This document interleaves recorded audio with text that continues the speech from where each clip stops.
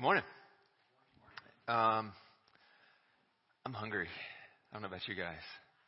So that it's amazing what your brain just kind of knows when it's 12 o'clock, except it's not 12 o'clock. But anyway, let's see. I have a big note at the top of my notes that says no ums and no us, because I realize I have a terrible habit, so I'm trying to break it. So if I have awkward silences, you just know that it's my brain freaking out because all right, this is going to be now it's going to be awkward. Okay. Wow. If you want to open what? I'll try to do that. If you want to open your Bible to Romans 5, that's where we're going to end up. We are going to take a little bit of a journey to get there. I've been reading in the book of Romans. Romans has, Romans is an interesting book. It can feel complicated and maybe inaccessible to some degree. You read through Romans and there's a lot of theological terminology and how does it fit? What does it mean to me? How does this apply to me? And so I made a brief outline, just a really high level outline that kind of shows where I think the book of Romans positions, kind of what certain sections of the book of Romans mean. So you'll see in the first chapter, there's just a brief introduction, followed by Romans 1:18 to 3:20, where Paul focuses on making sure that everybody is in the same position before God. Everyone is under sin. So Romans 1:18 to 3:20. Romans 3:21 to 4, Paul is saying that faith alone can bring righteousness. Only faith can bring righteousness. And then Romans 5:1 to 8:39, Paul is saying, listen, because of the righteousness that you have through Christ, you now have incredible hope. And it's a hope that's not just for eternal life. It's a hope that is for right now. So I thought that helped when I looked at it that way. That helps make the first 8 chapters of Romans more accessible to me. Now, that being said, there's a lot more to Romans than the first 8 chapters, and after chapter 8, it gets a little complicated again. But I'm going to save that for somebody else to digest. So Romans 1:18 to 3:20, no one is righteous. Paul in Romans 1:17, he has this phrase, which I think is a good thesis statement for the entire book of Romans. He says, Romans 1:17, he says, in the gospel, the righteousness of God is revealed. The ESV says from faith for faith. I think another translation of that is just beginning and ending in faith. So in the gospel of God, as it is written, the righteous will live by faith. And that single verse kind of sets the tone or maybe the direction of the entire book of Romans. This is Paul's purpose in writing the book of Romans, to show that the righteousness of God comes beginning and ending with faith in the finished work of Jesus Christ. So, like I said, Romans 1:18 to 3:20, Paul is really his purpose there is to show that no one is righteous, from good Gentiles to bad Jews to good Jews to bad Gentiles. Everyone alike needs Jesus. Romans was written to a very diverse group of people, both Jews and Gentiles. And so on the front end of this book, trying to make sure that everybody is that the field is level, that everybody is in the same position. In fact, in Romans 3:9, he says, both Jews and Greeks alike are under sin. That's Romans 3:9. And I wanted to read this quick. I've mentioned this book, The Prodigal God, before. I thought I could just stand up here and read it today, and it'd probably be a pretty good sermon. But I decided that'd probably be cheating. So Romans 9, Prodigal God, page 9, says this. It says, This is Tim Keller. He's saying, throughout the centuries, when this text, meaning the text of the prodigal son, when this text is taught in church or religious education programs, the almost exclusive focus has been on how the father freely receives his penitent younger son.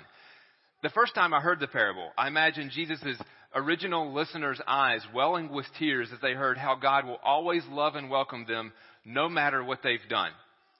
We sentimentalize this parable, the parable of the prodigal son, if we do that. The targets of this story are not wayward sinners, but religious people who do everything that the Bible. Jesus is not so much pleading with immoral insiders. He wants to show them that their blindness, their narrowness, and their self-righteousness, and how these things are destroying both their own souls and the lives of the people around them. It is a mistake, then, to think that Jesus tells this story primarily to assure younger brothers of his unconditional love. No, the original listeners were not melted into tears by the story. Rather, they were thunderstruck. They were offended and infuriated. Jesus' purpose is not to warm our hearts.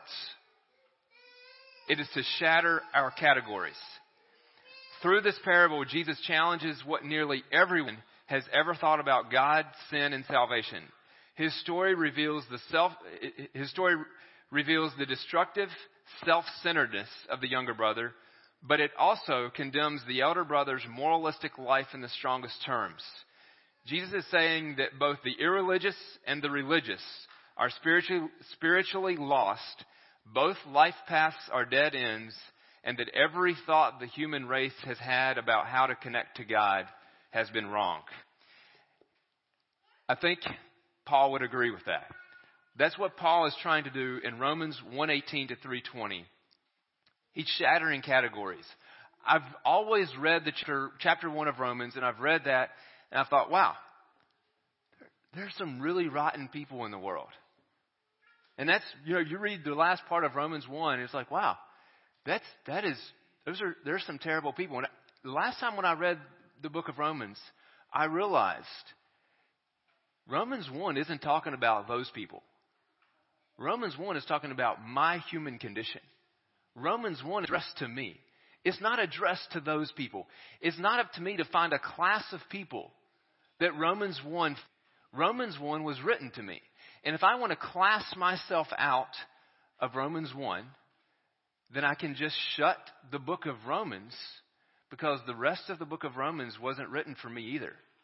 So it's very important in my mind that we need to shatter our categories, as Tim Keller says. We need to shatter our categories. We are all under sin. Greeks and Jews, Paul says, you're all alike under sin. And I promise we're going to get to Romans 5. I'm just kind of building a foundation. So we have a need to find a class of people. As humans, we have a need to find a class of people who is worse than we are, so we don't feel so badly about ourselves. My wife was reading something that I think Richard Miller posted on Facebook about the same time I was reading this chapter of Romans, and it kind of connected. He said something about, do you look down on the people who shop at Walmart? I don't remember exactly what it said, but, so we can find now all of a sudden we shop at Publix, and I'm not a Walmart shopper anymore. And we can do the same thing as we read the first chapter of Romans. I'm not a homosexual. That does not an adulterer. And so we can class ourselves out of the first chapter of Romans. Jesus said this. He told this parable to some who trusted in themselves that they were righteous and treated others with contempt. He said, 2 men went up into the temple to pray. One was a Pharisee, the other a tax collector. The Pharisee, standing by himself, prayed thus. God, I thank you that I'm not like other men. I'm not an extortioner. I'm not unjust. I'm not an adulterer. I'm not even like this tax collector. I fast twice a week. I give tithes of all that I get. But the tax collector, standing far off, would not even lift up his eyes to heaven, but beat his breast, saying, God, be merciful to me, a sinner. I tell you, this man went down to his house justified rather than the other. For everyone who exalts himself will be humbled, but the one who humbles himself will be exalted. In the first three chapters of Romans, Paul is making this point plain. He's saying Jesus did not die for people. He didn't die for people. Jesus himself said, I didn't come to call the righteous, but the sinner. Right? Or the broken. Anyway, you know what he said. So before we jump into Romans 3:21 and find the righteousness of God through faith, we first have to realize that we need the righteousness of God through faith. So Romans 3:21 to the end of chapter 4, Paul is really building the argument that righteousness can only come through faith. It doesn't come through keeping the law, and it doesn't come through our works. So, and we all know that. We all know it's just part of our Christian lingo that righteousness is by faith. We know that. So the question I was asked as I read this and studied this is, but why? Why does faith make us righteous? We all know that righteousness is a product of faith, but why is that the case? And are we sure that,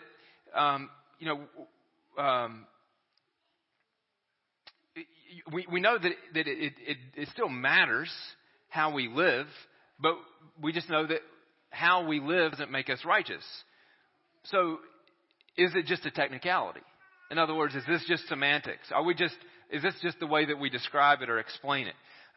If the outcome is if the outcome of works or the outcome of faith are both a life that has righteous works, does it really matter? So that's the question I was trying to ask is, why is it? Why is it that it needs to be a life, that your life as a Christian needs to be predicated on a life, and an image came to me of when I was a kid. There was a church that my parents went to that had a water fountain right at the corner of the church.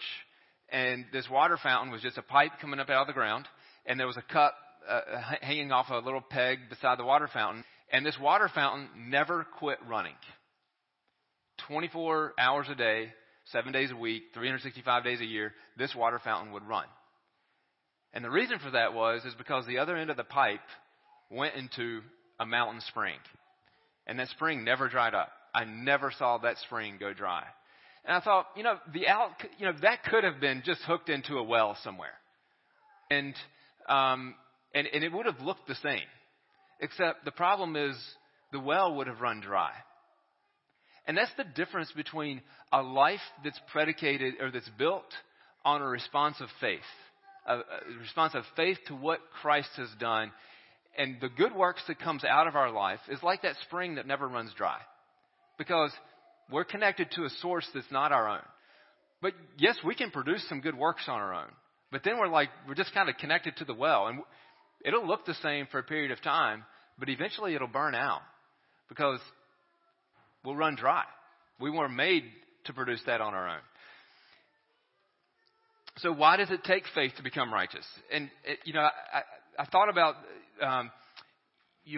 when a child disobeys, that a child's act of disobedience itself is, I think. In other words, there's nothing morally or ethically wrong about the child eating the forbidden cookie.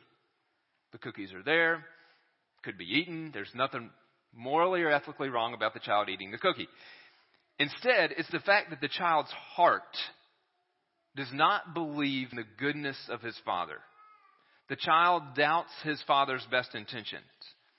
And therein perhaps lies the secret to why righteousness is not just abstinence from sin, and it's not just adherence to the law, because these things can be done and still have no trust in the Father's goodness. Changing behavior does not change hearts. In fact, the word of rebellion is compliance. What God is saying through the prophets, repeated and other writers repeated, is God saying, let me change who you are. Let me give you a new nature. Summarizing Romans 3:21 to the end of chapter 4, I would say is this. Righteousness is not the absence of sin. It's the presence of faith. And that's tough to wrap our heads around because I think for most of our life, we're taught that unrighteousness is sin, and it is. But what Paul says is it's not anyway, I don't need to elaborate. Righteousness is not the absence of sin. It is the presence of faith. You can think about that. If you disagree, you're welcome to say so. That is not in the Bible. So that was my interpretation. So Romans 5:1. So I read the Romans chapter 5, and I realized there's a phrase in Romans 5 that comes up repeatedly, and it captured kind of my attention. And that's really the inspiration that I wanted to pass on today, is a phrase in Romans 5, 2 words, much more. I was reading that phrase, and I just realized the power that Paul is just, he is full of this inspiration that he wants to impart to his audience. And that while sin prevailed, grace has much more prevailed. So Romans chapter 5, verse 1 starts out, he says, therefore, and then when you read the word therefore, you kind of have to back up. Like, all right, what are we talking about?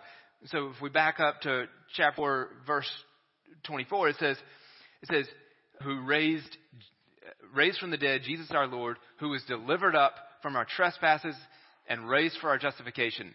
Therefore, since we have been justified by the faith in that same thing, since we have been justified by faith, we have peace with God through our Lord Jesus Christ. Through him, we have also obtained access by faith into the grace in which we stand, and we rejoice in hope of the glory of God. More than that, we rejoice in suffering. We know that suffering produces endurance, and endurance produces character. Character produces hope, and hope does not put us to shame because God's love has been poured out into our hearts through the Holy Spirit that He's given us. So the King James actually uses a different word instead of character. Endurance producing character. King James says endurance produces experience. And I like that word experience better. I think I kind of wrestle with it. Like, how does endurance produce character? And how does that produce hope? But when I looked at it as experience, let me explain it this way. This is the reason, this experience thing is the reason that I might call DK and where God is at. He's not listening to me. And DK will respond with something like, don't worry, He's working. And that's what comes walking this out through suffering, producing endurance, and endurance producing experience. That is DK's confidence that his hope in God isn't going to put him to shame. Does that make sense? The experience gives you this platform to say, I've seen God work in the past, and I know He's going to do it again. I have faith in what He's going to do. And Paul's saying that hope that you have is not God. You are not going to be put to shame in that. I'm going to talk about that a little bit. So what would it look like if our hope were to put us to shame? What would it look like if our hope puts us to shame? You know, it's interesting. We can hope for something for our entire life, and in a single instant, we can either have our hope fulfilled or have our hope put us to shame, right? So my kids can hope they're going to get a milkshake. In a single instant, they either know that they're going to get one or not because they haven't seen it yet. But at some point, we see, and then our hope becomes reality. So can you imagine your life, living your life as a believer, looking forward to spending eternity with the Father, and one day you stand before Him, and He looks at you long and hard. He sighs a little bit. Luke, I would love to let you. Don't you remember those 17 sins? Those 17 that you failed to properly confess? Can you imagine living your life with the expectation of eternal life and getting to it and missing it? Paul's saying your hope that you have in God is not going to put you to shame. And he's saying that on the basis of the fact that He's already given you His Holy Spirit. Ephesians says it's like a down payment. He's already given you His Holy Spirit. And that's the confidence that you can have, that when you stand before God, He's already given you His life. And you will not be put to shame.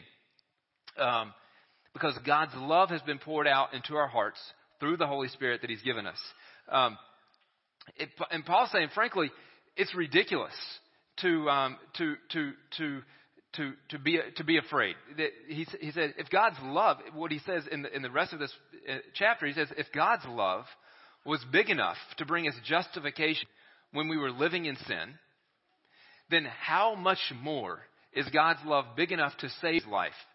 We rejoice in this God who, though we deserved His wrath, gave us His life.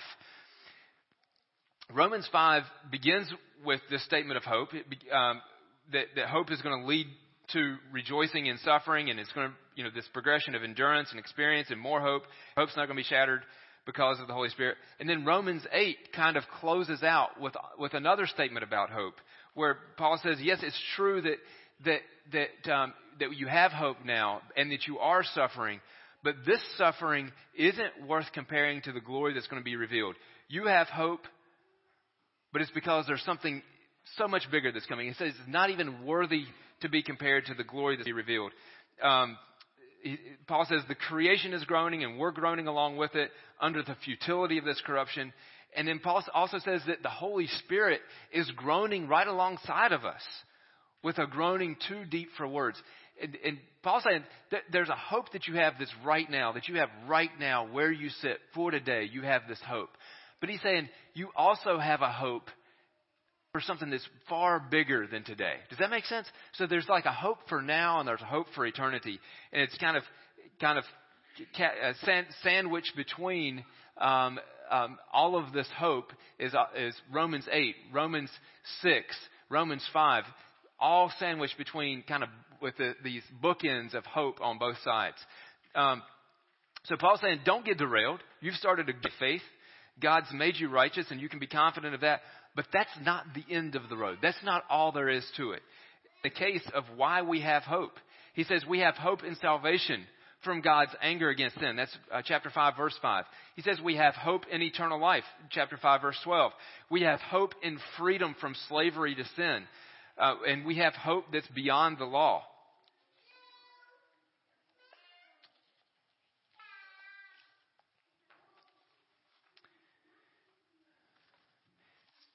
There's a pandemic that's happening right now in the church. And I somehow I managed to find this nice little thing on the internet. They're in abundance. But there's a pandemic that's happening in the church. And it's a pandemic of the sad, defeated. We try to fix this pandemic with a mask. Let me cover it. Nobody will know who I am. Or we've tried to fix it with social distancing. I'm just going to stay away from you guys.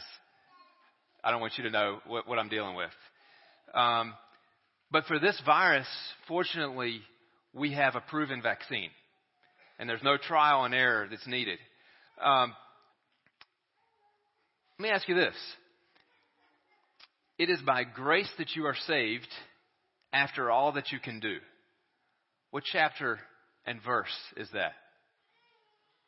Where is that? Any takers? Anna's shaking her head. It is actually in 2 Nephi 25:23, which is found in the Book of Mormon. That is an actual verse. It's just not in the Bible. By grace you are saved after all that you can do. And while we all know that actually is not found in the words of Scripture, I think sometimes our lives can reflect that more than we want to admit. Contrast that with what Paul says in Romans 5. He says, if death reigned through one man, then how much more will those who receive the abundance of grace and the free gift of righteousness reign in life through Jesus Christ? The vaccine for the sad, defeated Christian, harder. The vaccine for the sad, defeated Christian is to immerse yourself in the much more that God has for you. And now, let me just be clear that this message is not to condemn you if you happen to be sitting here today as a sad, defeated Christian. I was there about 2 days ago, and I'll probably be there again sometime in my life. But sometimes I need somebody to come alongside of me and say, listen, there's hope here. There's a bigger picture. The battle's been fought, and it's been won. And so that's really what I'm trying to do today. So no matter where you're at, I want you to understand that as a believer sitting here, man, it's just the beginning of the journey. There's much more. Paul says, he says,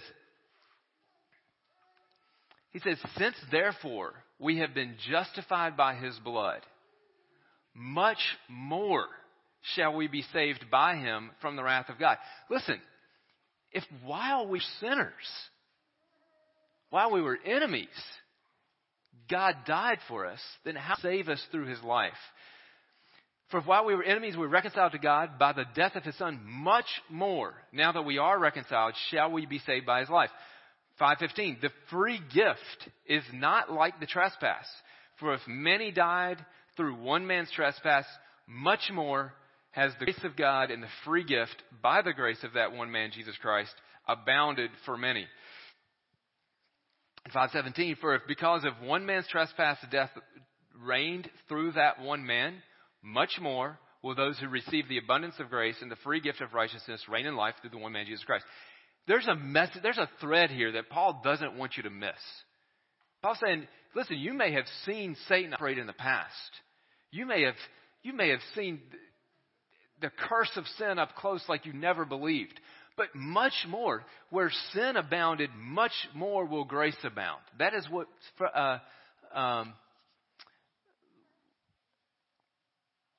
that is actually in 5:21. He says, as sin reigned in death, grace also might reign through righteousness, leading to eternal life through Jesus Christ our Lord.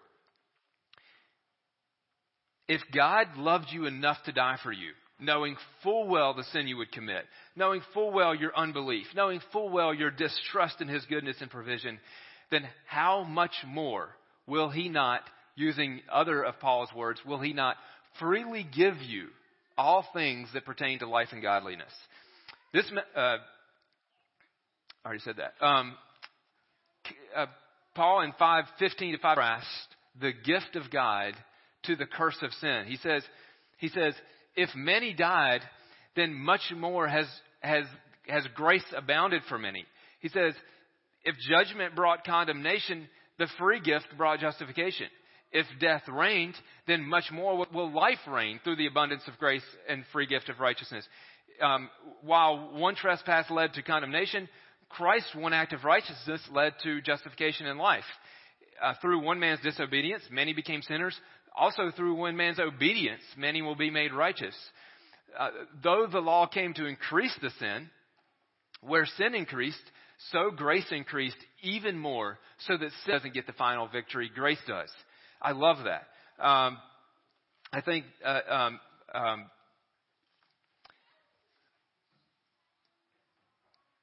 nothing highlights to me more the beauty of grace than when I contrast it to what Satan does. Satan comes to kill, to steal, and to destroy. And you read Romans 5, and it's like God just wants to come into your life and be a redeemer for you. That's what he wants to.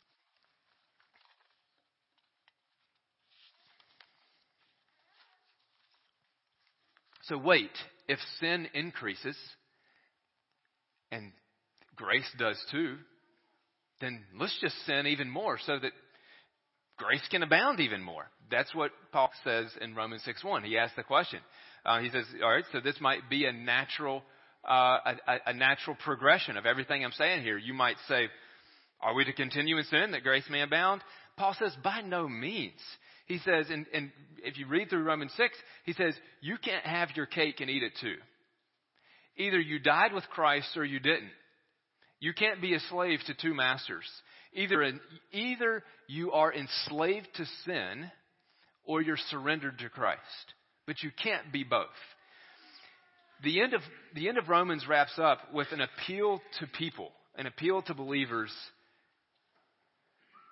to let the grace of God that you've experienced on the inside, to let it show on the outside. That's kind of the last part of Romans. Is that he's saying, I appeal to you, therefore, in light of everything that we've gone through, in light of the fact that you've seen grace set you free from sin, you've experienced freedom from the law. He says, I appeal to you, therefore, brothers, by the mercies of God, present your bodies as a living sacrifice, holy and acceptable to God. This is spiritual worship, he says. Don't be conformed to this world, but let your mind be transformed. And then by testing, you'll be able to discern what is the will of God and what is good and acceptable and perfect. And then the rest of Romans 12, he just goes and he lays out practical application for Christian living. But as you read it, you'll see that it's all based on this foundation of righteousness by faith. That you're living this out. You're living out what God has done in your life. So common self-help wisdom is this. Decide who you want to be and work at it. So what does it take to be a good person? Self-help wisdom. Decide who you want to be and then go to work at it. And there's nothing really inherently wrong with that. I think everybody needs to have some kind of a vision of this is the kind of person I want to be, and there is some work. The thing that came to me is the good person that I aspire to be. Is that vision that I have, maybe even called to be, is that a vision that I can achieve without the power of the Holy Spirit? See, we have a huge gift in our possession. The gift of the transforming, redeeming love of a Father. But it takes the Holy Spirit in me to let that flow out into the world.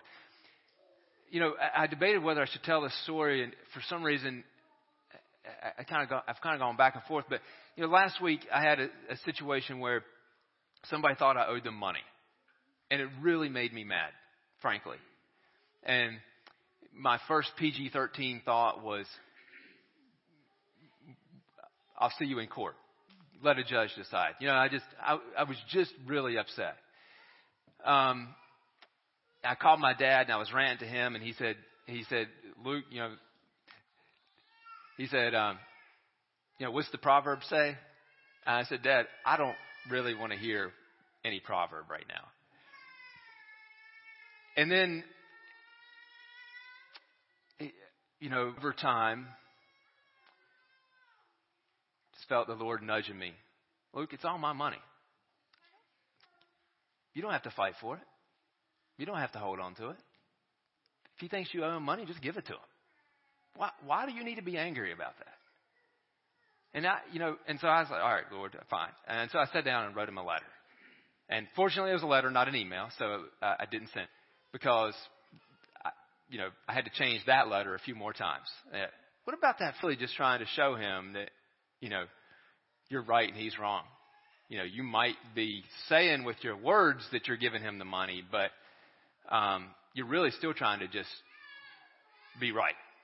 And I guess the reason I'm telling you that story is by the time I wrote my final revision of the letter, it was an invitation to coffee. And I say that not because I'm a saint, because actually what I discovered yesterday is that it was really hard to study for a sermon and be angry at the same time. And so I either had to choose either to not preach today or to be angry, and so I decided to quit being angry. But I guess the reason I'm saying that is because of this. And that's, I feel like as Christians, we have that decision to make over and over through our lives. We have that decision, am I going to hang on to Luke, or am I just going to surrender to Jesus? And what's that going to look like for me? And we're going to have some opportunities to do that this week. This country is experiencing division and hatred like I've never seen in my life. But yet, we have this power in us to go out and be ambassadors of Christ. Just love it. Guess what? You can have my money. God's got more. I don't have to hang on to that. It's you. Oh, you want to get in my lane? Well, you just come on over into my lane. That's fine. I don't need to be first in the. I don't need to get to that stoplight first. And that's the attitude that we can take. So we are called to be agents of reconciliation, in touch with the Holy Spirit, and letting Him activate through us a love that's healing and that'll set people free. The man that thinks I owe him money, man, as I started thinking about him, and actually as I prayed for him, I realized, man, this guy is so full of hurt, so full of pain. And I can see it all through his family. And me not paying him isn't going to change that. He needs something way bigger than that. And what if this church becomes a church that lets the Holy Spirit just live out of us? Just the much more that Jesus has for us. We just instead of just hanging on to our sadness and our sin and our defeat, if we just say, wow, Father, you are such a good Father. I'm going to surrender to you today.